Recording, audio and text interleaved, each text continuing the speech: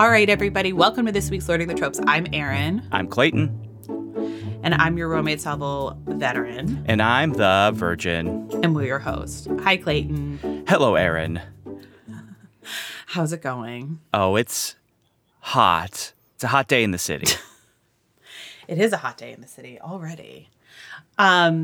Well, yeah, before we get started with the episode, and this is such a massive episode, we know you guys are excited about it. We just wanted to take a quick moment and kind of acknowledge and provide some resources if you are looking for them. Obviously, Clayton and I were both really saddened and upset about the recent Supreme Court decision overturning Roe v. Wade. And if you're like me and you felt kind of like helpless and a little not knowing what to do, there is a great resource that I wanted to point you to, which is choice.crd.co. And this is just a place that has aggregated a lot of really great resources. So if you are somebody who is in need of this essential healthcare and you are in a place where that's no longer available to you, it has a lot of really great resources for sort of how to find that. If you are somebody who wants to help in some way, wants more information, wants to know kind of what is being done, it's a great place for that as well. So if there's any aspect of this that has affected you or you believe will affect you personally, we wanted to make sure to highlight that resource right here at the top of the episode. So again, that is choice.crd.co. We'll also link it below if that's something that you want to check out. Yeah. All right, Clayton. What's next? New patrons? Yes. So we have a couple new patrons. We have Sarah Hannon. Thank you for your patronage. We have Sarah Binks. Thank you for your patronage. We have Apar. Thank you for your patronage. And we have Lois Templin. Thank you for your patronage. We appreciate it. Yeah, thanks so much, guys. And I feel like we always say we have stuff brewing for the new things for the Patreon page, but we really do. And we will be doing those soon. And we really appreciate anybody who takes the time to join us over on Patreon because, it really means a lot that you guys are there. So, yeah. Anyway. All right, Clayton, shall we judge this cover? This week we read Lisa Kleypas's Marrying Winterbourne.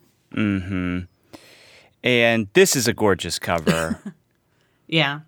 I mean, I think this whole series has great covers, at least what I've seen of them. But this one, it's just Helen turning her head towards the camera in a beautiful wedding dress. It's just purple. There's orchids. It's just gorgeous. Yeah, it's gorgeous. All of these covers for this series are just women. It's just the heroine by herself. And yeah, they're all absolutely stunning. And this is number 2 in the Ravenel series. It came out in 2016. Clayton, what is this book about? So this book is about Helen Ravenel, who we met last book. And Rhys Winterbourne, who we also met last book. And they are now together.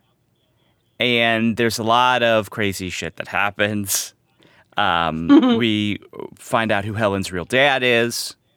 And that's a whole thing. And yeah, this book is, it's a continuation from the first book. Although, I will say, you don't necessarily have to have read the first book. You don't think so? I think you could, because as a virgin and having read books in the middle of series or, number 2s, number 3s, number 4s, without reading the other ones, I do think that you could read this one and still enjoy it without the first one. I don't know why you wouldn't read the first one. But you definitely could without it. Yeah, I feel like, because we talked about not reading Cold Hearted Rake, which now I realize would have been silly. But because it was a really fun book to read. And I do think it does establish Rhys and Helen in a way that I think, like, yes, you could read this book having not read the first one, but I don't think it would be, like, not as rich of a romance, I think, if you didn't. But I agree, this is, like, very much just a continuation of the first book. Mm-hmm. Because in the first book, you kind of see the initial courtship and Rhys being ill, and there are scenes from each of their point of view in that book. It's not all just those, it's not all just Kathleen and Devon. So that helps too. It's like it's like getting a little like sneak peek of them. So yeah. What did you think of this book overall? I liked it a lot. I mean, Rhys is a guy that I really thought was very cool. Like, I just liked his personality, how he was. I thought Helen, I really liked too.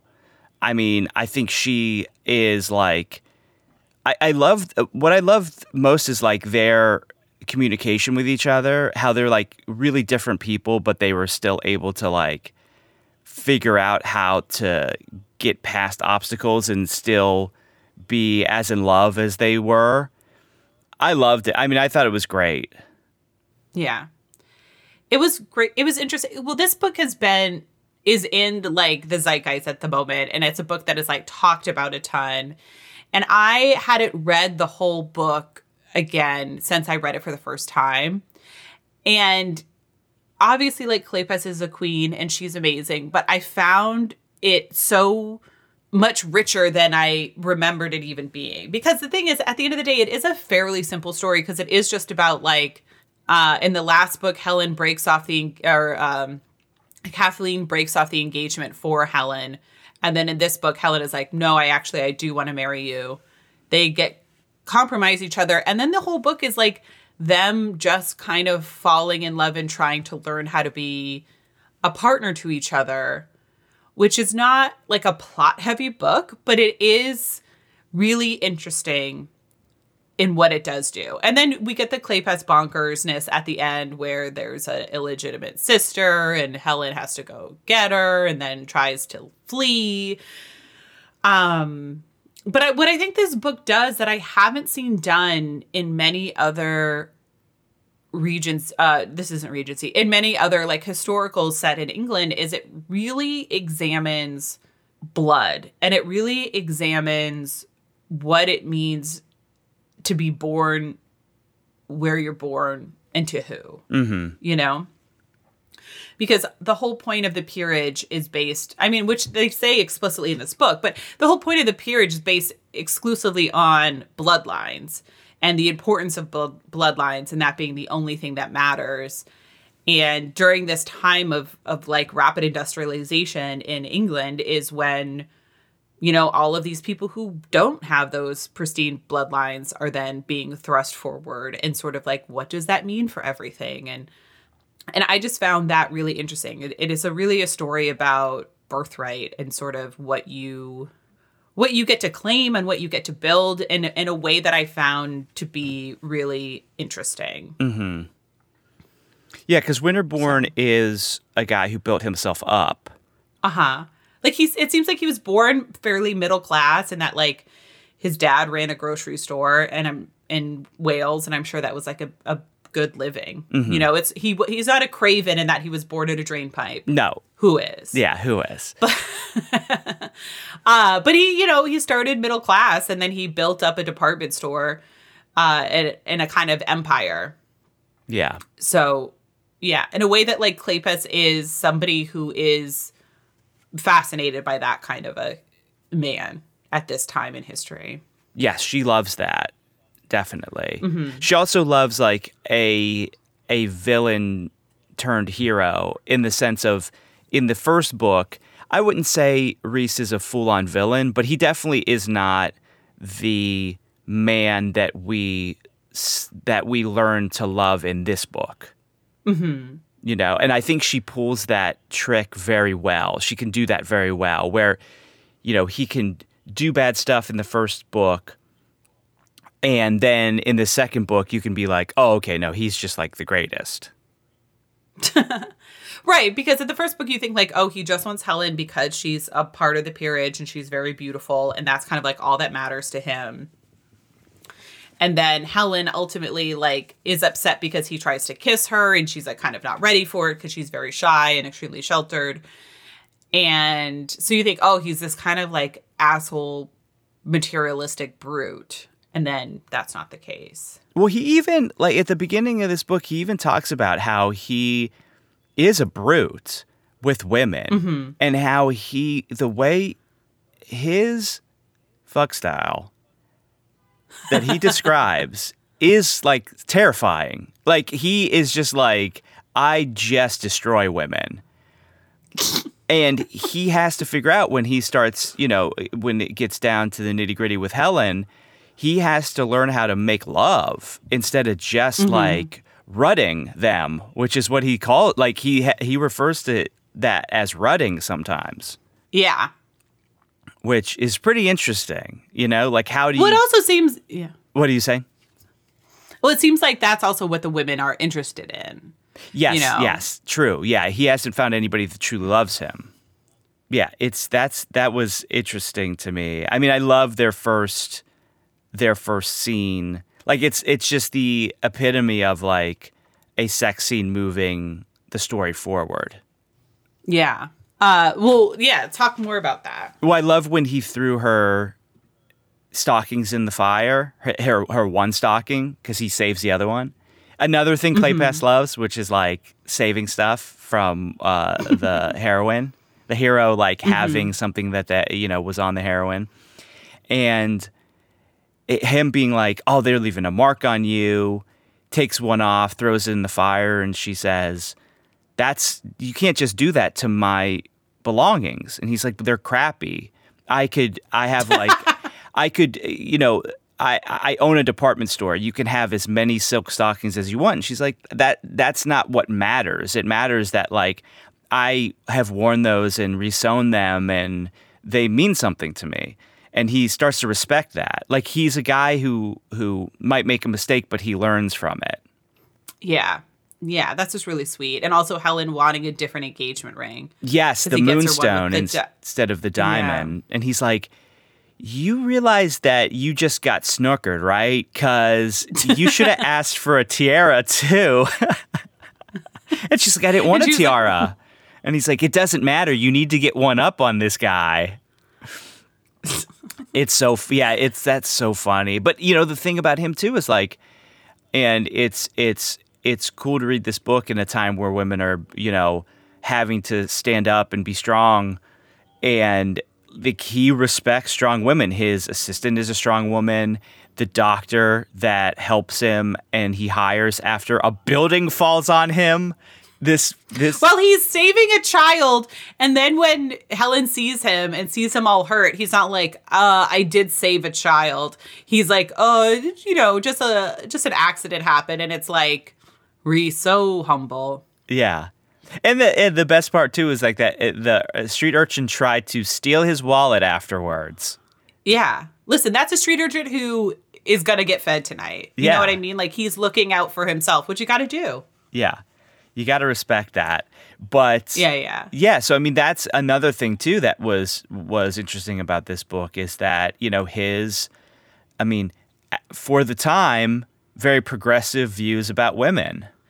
Well, that's what I think is interesting too. It's like him coming, you know, from more humble background, not coming from the peerage, that then what that allows is when he does have money and he's in a position to hire people, he hires differently than a member of the peerage, because he's not like, "Oh, I've only ever had men secretaries, so I need to have a man secretary." Or he's like, "No, I want the person who's most qualified, and the most qualified person is this woman." Mm-hmm. And same thing with the doctor, where he's like, "I want my employees to have the best healthcare, and the best healthcare is coming from this person, so I'm going to hire her." Yeah. You know, and I think that happens because you're not entrenched in this old way of doing things. And I think that's ultimately why the peerage, it exists today in a much like more limited capacity, but that's why it ended up failing, is because they couldn't adapt or they couldn't do new things. And so, yeah, I think it kind of shows what happens when you have people from like diverse backgrounds, is like other people get opportunities because, you know, people aren't as entrenched in keeping something a certain way. Yeah, the rigid power structure is something that, you know, it's very hard to maintain.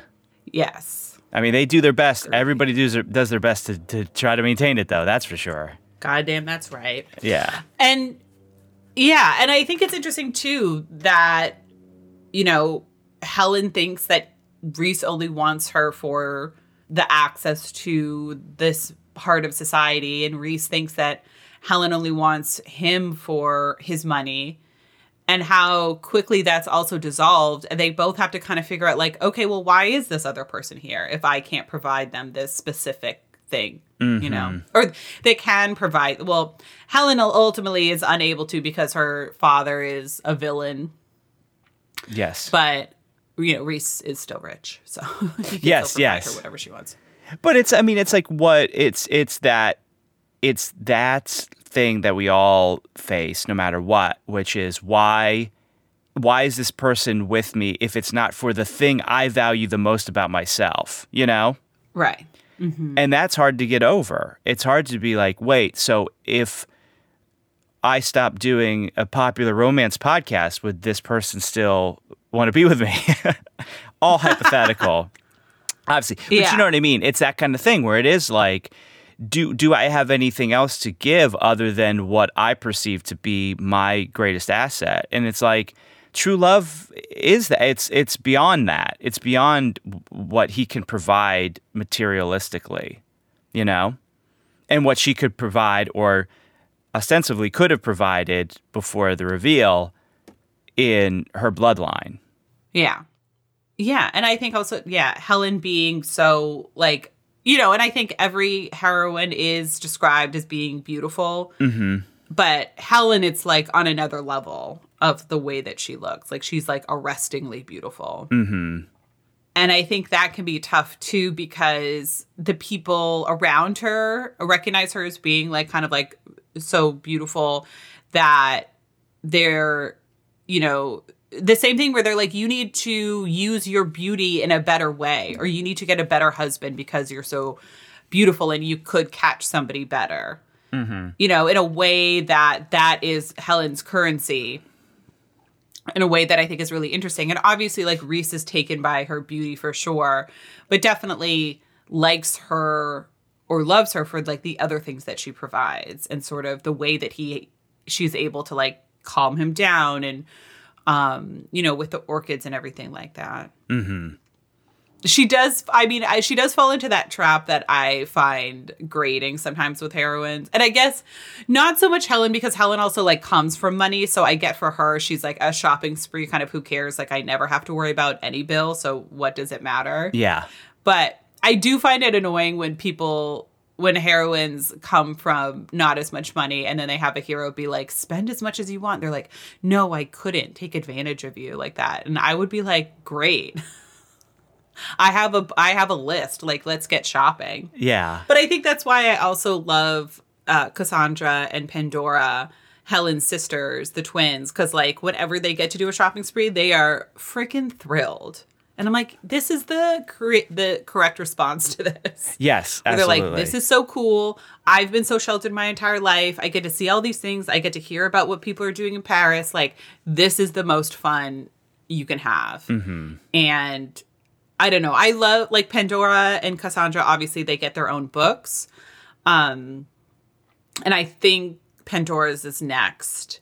But they're just, like, really great characters, too. I think the way that Lisa is able to create these family structures or these friend groups where every individual feels like such an individual is really amazing. And I really, you know, it's why we love her books. It's why we read her books, you know? Mm-hmm.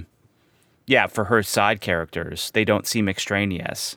No, I mean, nothing seems extraneous. We were, not to brag, but I was talking to Sarah McLean, and we were talking about like us doing the Ravenels, and she was like, you know, you guys are doing like another series like that again, and I was like, yeah.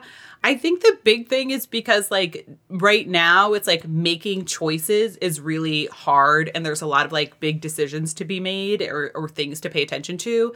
And there's something so calming and relaxing about a Kleypas book. Not that they are without like stress or danger or plot or any of these things, but they're, you know, you're going to be taken care of. You know, it's going to be a good story. You know, you're going to be taken away. And I'm like, I just want that level of, to take that level of like decision making out of choosing our books, and also just know like, okay, every other book is going to be solid, you know? Mm-hmm. Yeah. I mean, it's like Einstein, he wore the same thing every day.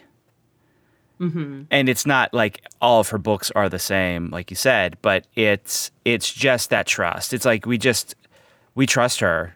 She's earned that trust, you know, in just like in the quality of her books. Now, yeah, is Rhys looked at as a favorite for people? Is like Rhys up there for people? Oh yeah. In the Kleypas hero echelon, but also just in general? I'd say so. Well, I mean, can you, having just read the book, can you think of what the line that he says that people quote the most? What do you think his most famous line would be? Oh, geez. This is hard because I gave you no indication I was going to ask you. Yeah, and I'm pretty bad with remembering like specific lines. Or scenes. You can maybe name the scene. Oh. Where does it come in the book? Towards the end. Towards the end? Oh, I don't know. What is it? It's after Helen is escaping with her sister, and Rhys takes her into the office, and it's just the two of them alone, and Helen finally confesses to him and says she's going to bring Charity to Paris and she won't bother anybody. And then he says, do you know how long it would take me to find you? Not 5 fucking minutes. So everybody says 5 fucking minutes for Rhys. 5 fucking minutes. Oh, I think that was on our Instagram. Someone put that on our Instagram. Or maybe you did. Yeah. I mean, it's the famous line that everybody knows about Rhys. I mean, that scene, I've probably read just that scene 100 times. Mm-hmm. You know, it's a famous Kleypas scene. It's so good because Helen is so, you know, terrified and beaten down, and this secret she's been keeping from him, she knows, she thinks she's going to lose him, and then to have him just say like, I fully do not care who your father is, you cannot escape me, like anywhere you go I will find you, like you belong with me, I love you, I love your sister because you love her. Mm-hmm. You know, it's an amazing scene, and Rhys is like a phenomenal character, I think, for that. And somebody, and I'm sure somebody will be able to show it to us, but somebody made like a chart of Kleypas heroes and sort of where everybody falls. And I think, you know, Kleypas has very specific types. Yes. And I think they're like this type of hero, like Rhys is like a Derek Craven, is like a Zachary Bronson. Like there's a specific kind of person who came up in a certain way, who's like a little bit gruff, who's self-made. And no, Rhys is phenomenal. And I would say Rhys, of the Ravenels, the two heroes that people talk about the most are Rhys and West. Yes. I mean, I did love Rhys, but like, I'm really psyched for West's book. Because he's, I mean, that's the book that you love the cover of. Oh, wow. I think that's going to be, I think that's going to be the one. Yeah. I mean, not that I really loved this book, obviously. I loved Rhys. I liked Helen as well. Mm-hmm. Where does she rank for heroines? I mean, the strange thing is that people don't talk as much about heroines as they talk about heroes. Yeah. So I don't know where she would rank as far as heroines go. I mean, she's amazing. Like, yeah, this book is so fucking good because also you see how it's the perfect romance because you see how each of them changes through the relationship they have with each other. Mm-hmm. And how Helen starts so incredibly meek and sheltered and she's like afraid to even kiss this man that she's like openly very attracted to being somebody who like goes into an orphanage, lies to the matron in order to steal a child, is going to basically set out on her own. And I don't think that happens to Helen without her knowing Rhys. Yes. Yes. And I think the way that Rhys is able to move past Albin Vance, he does threaten to kill him. Yeah. So it's not like he forgives him or anything, but the way that Rhys is able to just kind of move past that grudge in order to have this relationship with the woman he loves, you see that Rhys would be a different person without Helen, would be a lesser person without her. And I think ultimately, like, that is what romance is, and that is why we read romance, and that is when a romance really hits, is when that's able to come off in a way that isn't, like, obvious and is a subtle change throughout the book until at the end when Helen is running off with Charity, you're not like, oh, this is so out of her character. You're like, no, we've been building to her making this decision and to her being able to could do this, Yeah. And then they end up eloping anyway. Yes. Here's the big question, of course. Mm-hmm. Would you fuck them? Yes, both, obviously. You like a smooth daddy? I was surprised because Lisa loves a hairy man. Yeah. Like, Lisa loves a 80s hero. Like, she likes a very specific type physically. And that Rhys was 100% smooth through me because I am not used to that with her. I'm used to, like, them all having, like, an insane amount of hair. Mm-hmm. Well, because it's funny because Helen does mention, like, she'd seen West shirtless and I think she also mentions Devin and how they had, like, tufts of hair. They had like a lot of hair on their body, and the fact that Rhys is smooth was surprising to her as well. Yeah. But I love that he's a jacked department store owner. You got to be jacked. Everybody's jacked somehow. And you know what? I don't even need to know like how that happened. Yeah. Cuz he basically sits at a desk all day. It's not like he's what is he doing to be so jacked? But it's great. Yeah, but he's like made out of welded steel, which is great. I love it. And of course I would fuck both of them, of course. Yeah, and I think the sex scenes in this book, like you said too, it's like it's so great how they do move the story forward and how, because there's a lot of them. Like they have sex a ton, which I understand. But it does always feel like this is, like, it's great because every night Helen, after she discovers sort of who her father is, she's like, I'm going to tell him tonight. And then she goes to his room and they immediately start fucking. And she's like, ew, it can wait, probably. Yeah. It can wait till tomorrow, certainly. And then she just doesn't tell him, which is, like, fantastic. It's like, yeah, obviously.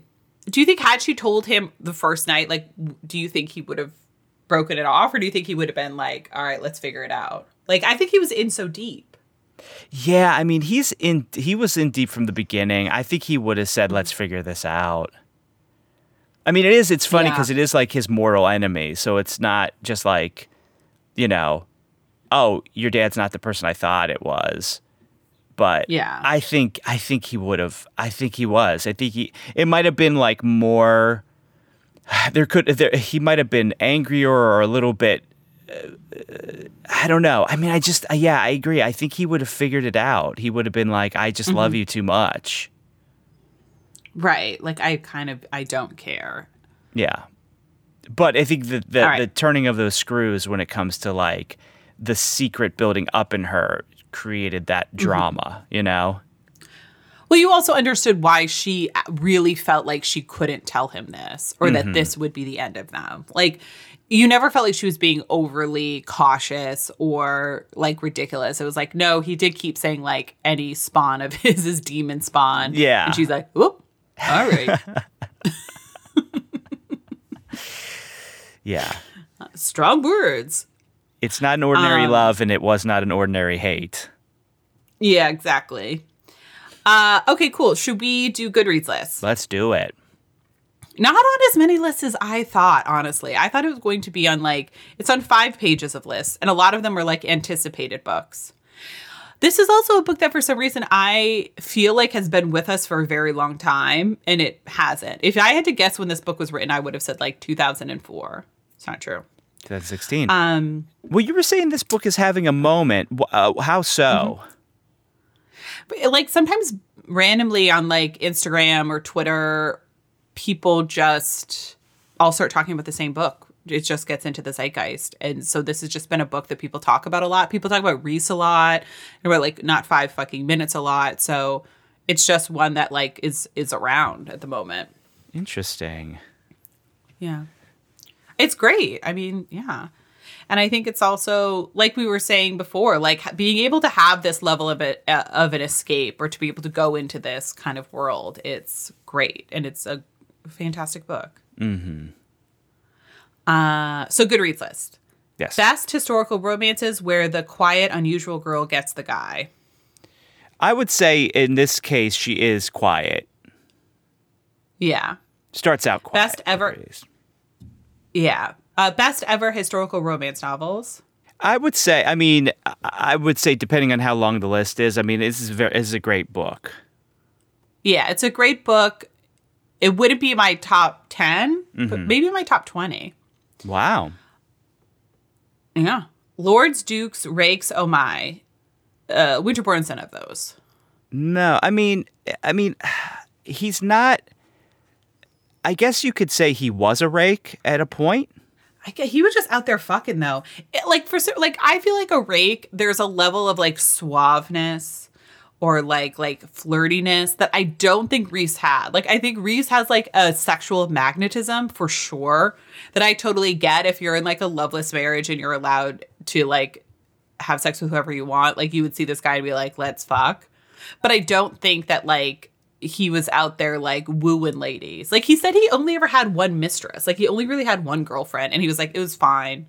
I wasn't that into it. Yeah, I guess a rake, there's a style to them. There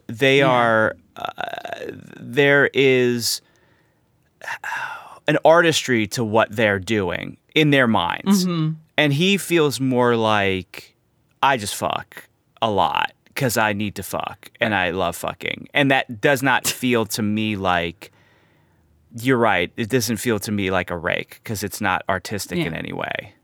Hot, steamy, central historical romances. I would say this is a pretty steamy book. Oh, yeah, it's steamy.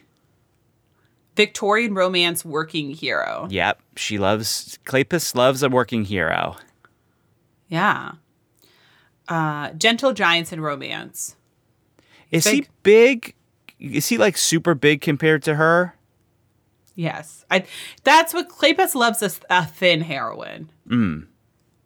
Wayfish. And Helen is very small. Like, Kathleen is smaller than Helen, but Helen is still small.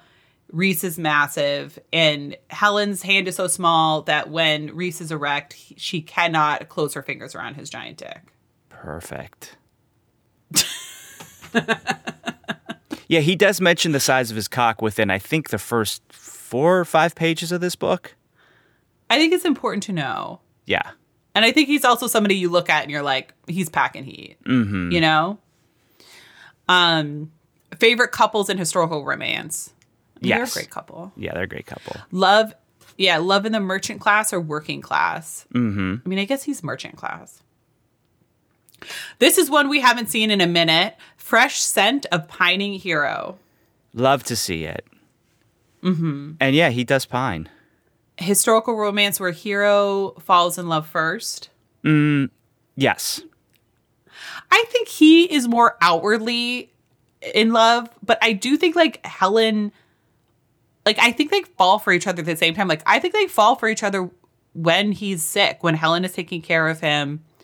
You know, I think that's the moment. I think it takes Helen longer to like really reveal those emotions outwardly, but I think they, you know, both love each other pretty quickly. Well, that happens in the first book. So you think during the first book she was in love with him while she was in his, you know, in his Taking sick care of bed. him.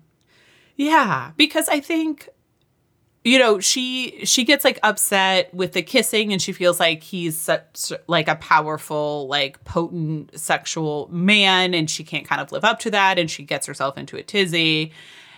And Kathleen goes and breaks off the engagement, and immediately Helen is like, no, I didn't want that. I still want to marry him. And basically then the next scene, which seems to be like the next day or soon thereafter, she goes to Reese and is like, yeah, I still want to get engaged.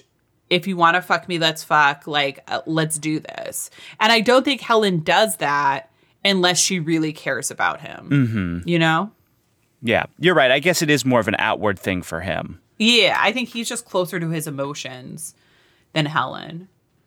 Best humorous historical romances. Kleypas is funny. Yeah, she's always clever. Compromise historical romance. Yeah, this starts with them having sex and him immediately telling her cousin he fucked her. Yeah, it's great. I think this is a trope that I have put down is agreeing to be compromised, because that's what happens, which I think is a fun trope. Definitely. Hero is crazy, jealous, possessive. I don't think so. I didn't think so either. Because Reese does have her followed, and he knows that she has met with Albin Vance, and he doesn't like fly off the handle about it. He's like trying to get her to tell him why, but not in a way that is like weirdly aggressive. Like, it's, you know, it makes sense. Favorite Dukeless historical romances? No Dukes. No Dukes. Bad Boys Meet the Virgins. I wouldn't call Reese a bad boy. Yeah, the definition of bad boy is so slippery. Yeah. Like, bad boy doesn't necessarily mean like evil person. Like, bad boy, you know, everybody loves a bad boy kind of thing. You know, Donnie Wahlberg in the New Kids on the Block being the most current reference I have to a bad boy. Yeah, I guess in this book he doesn't come off as a bad boy at all. No, he's like he like runs a business and treats his employees well. With respect, yeah. Yeah. So I guess he's a tough guy. Yeah. Yeah, I think he's probably like a tough employer, but he's not like an asshole. I think he just wants what he wants. The best is when he's like eloping with Helen, but still wants to plan a full wedding. And so he has his secretary like running crazy, and then the doctor that he hired, not Garrett, but the other one, comes in and is like, you're working her too hard. It's too tough. And like brings her lunch, and you can tell that they have like a little bit of a romance. And Reese is like excited about it too. Heroine meek to tough. I agree. Tortured heroes of historical romance. I don't think he's tortured, other than like his best friend is dead, which is sad. But you know, we have seen some tortured heroes, and I wouldn't say Reese is one of them. Oh, yeah. He's not especially tortured now.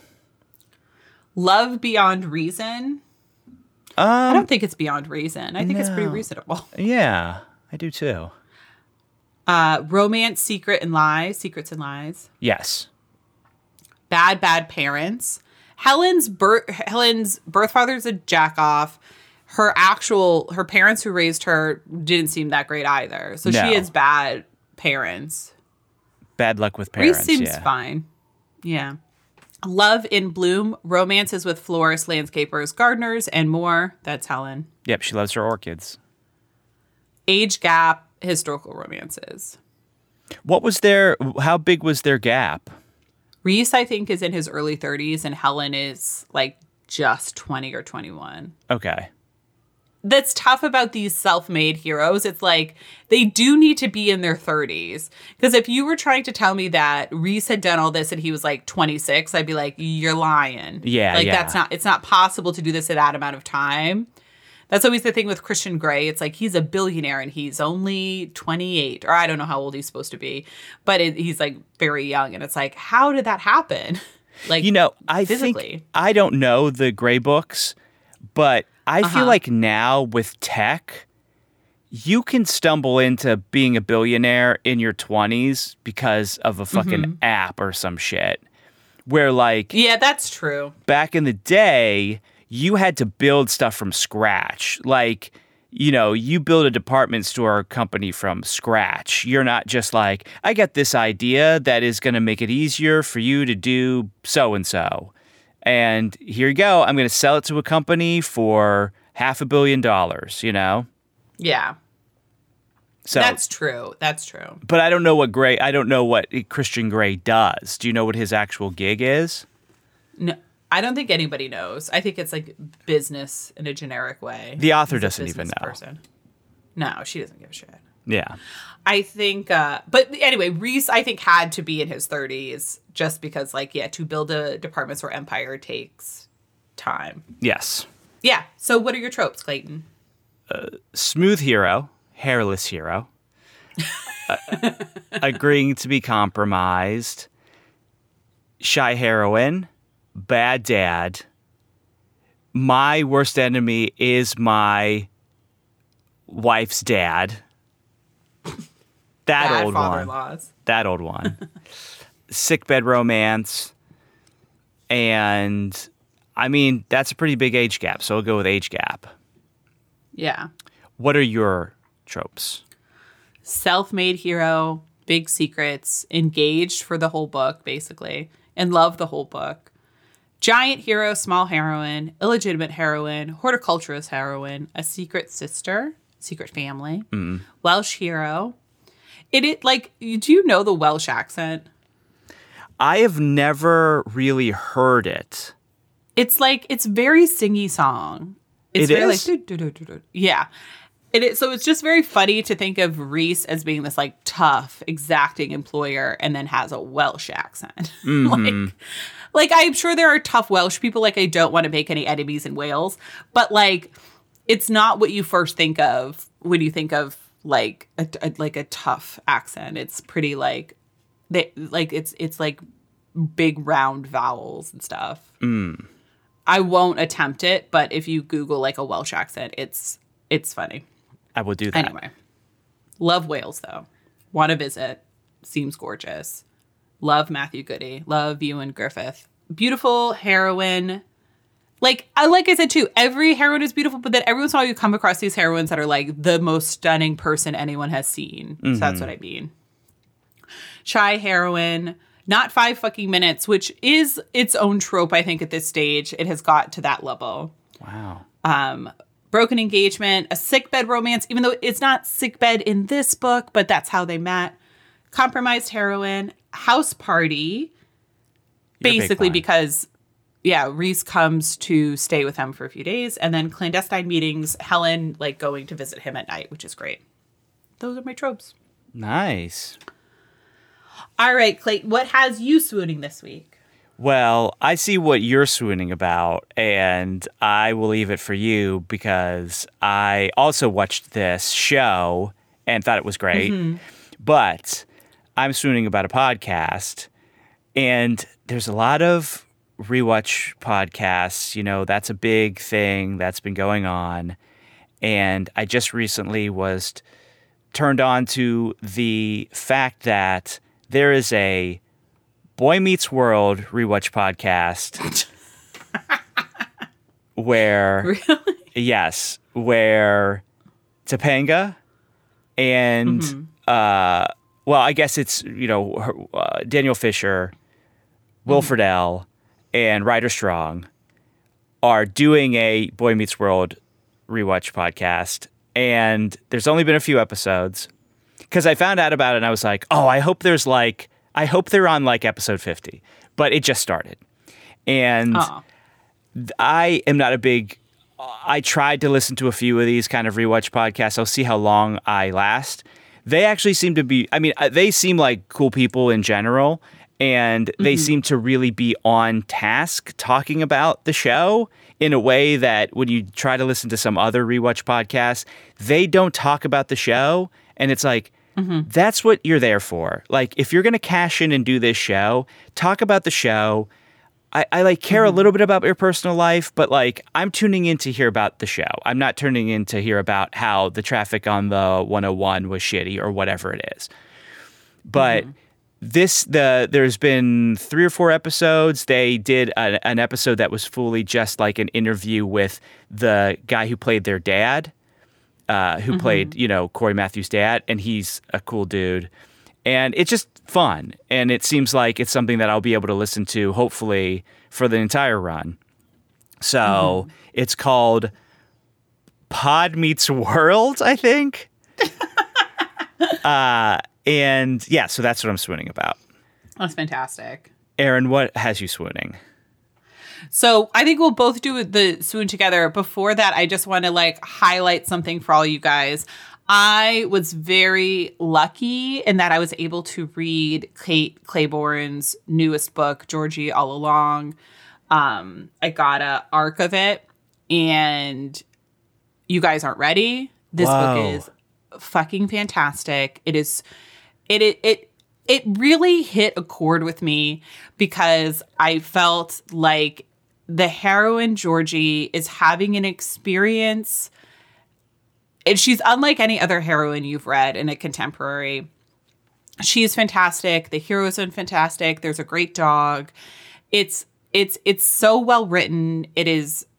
I tore through it. It is really about kind of like the choices we make when we're young and how that kind of reverberates and our dreams of growing up and the reality and all of these kind of big, heavy concepts that I think we all think about so much, or I think about so much. And I've never seen Committed to the Page in this way. And obviously, we're giant fans of Kate here at this podcast. She is a brilliant and singular writer. This book, I think, only somehow she's been able to elevate on herself, which who knew was even possible.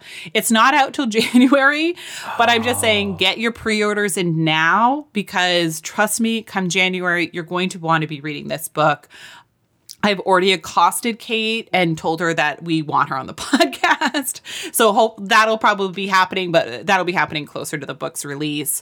But anyway, especially, now everything that's going on, it's a heavy time. And to be able to escape into this book was a dream. And I'm so grateful that I got to read it soon, and sooner than January. And anybody who thinks this might possibly be a book for you, or you've never read Kate before. First, if you've never read Kate before, what are you doing? Get on with it. Love lettering, Luck of the Draw series. Let's do this. But anyway, Georgie All Along, it's out in January, but available for pre-order now. So I wanted to talk about that first. And then the other thing that we're swooning about, because I watched this, Pat started watching it, Pat made Clayton watch it. It's a show on Hulu called The Bear, and it is 8 or 10 episodes. 8 and it's episodes. all available now. Yeah. It is the best show I've seen in so long, and I'm a TV person. Obviously, we've established that fact. It's about a man who is a very celebrated fine dining chef. He's worked at Noma, and his brother dies. And so he comes home to work at his brother's Chicago sandwich shop. And it's really good. It has, and I'm nervous I'm going to say her name wrong, but Ayo Edderby, who is a fantastic writer. She's really funny on Twitter. She was in Dickinson, which is another show I love. And she is the co-lead in this show. She's fantastic as well.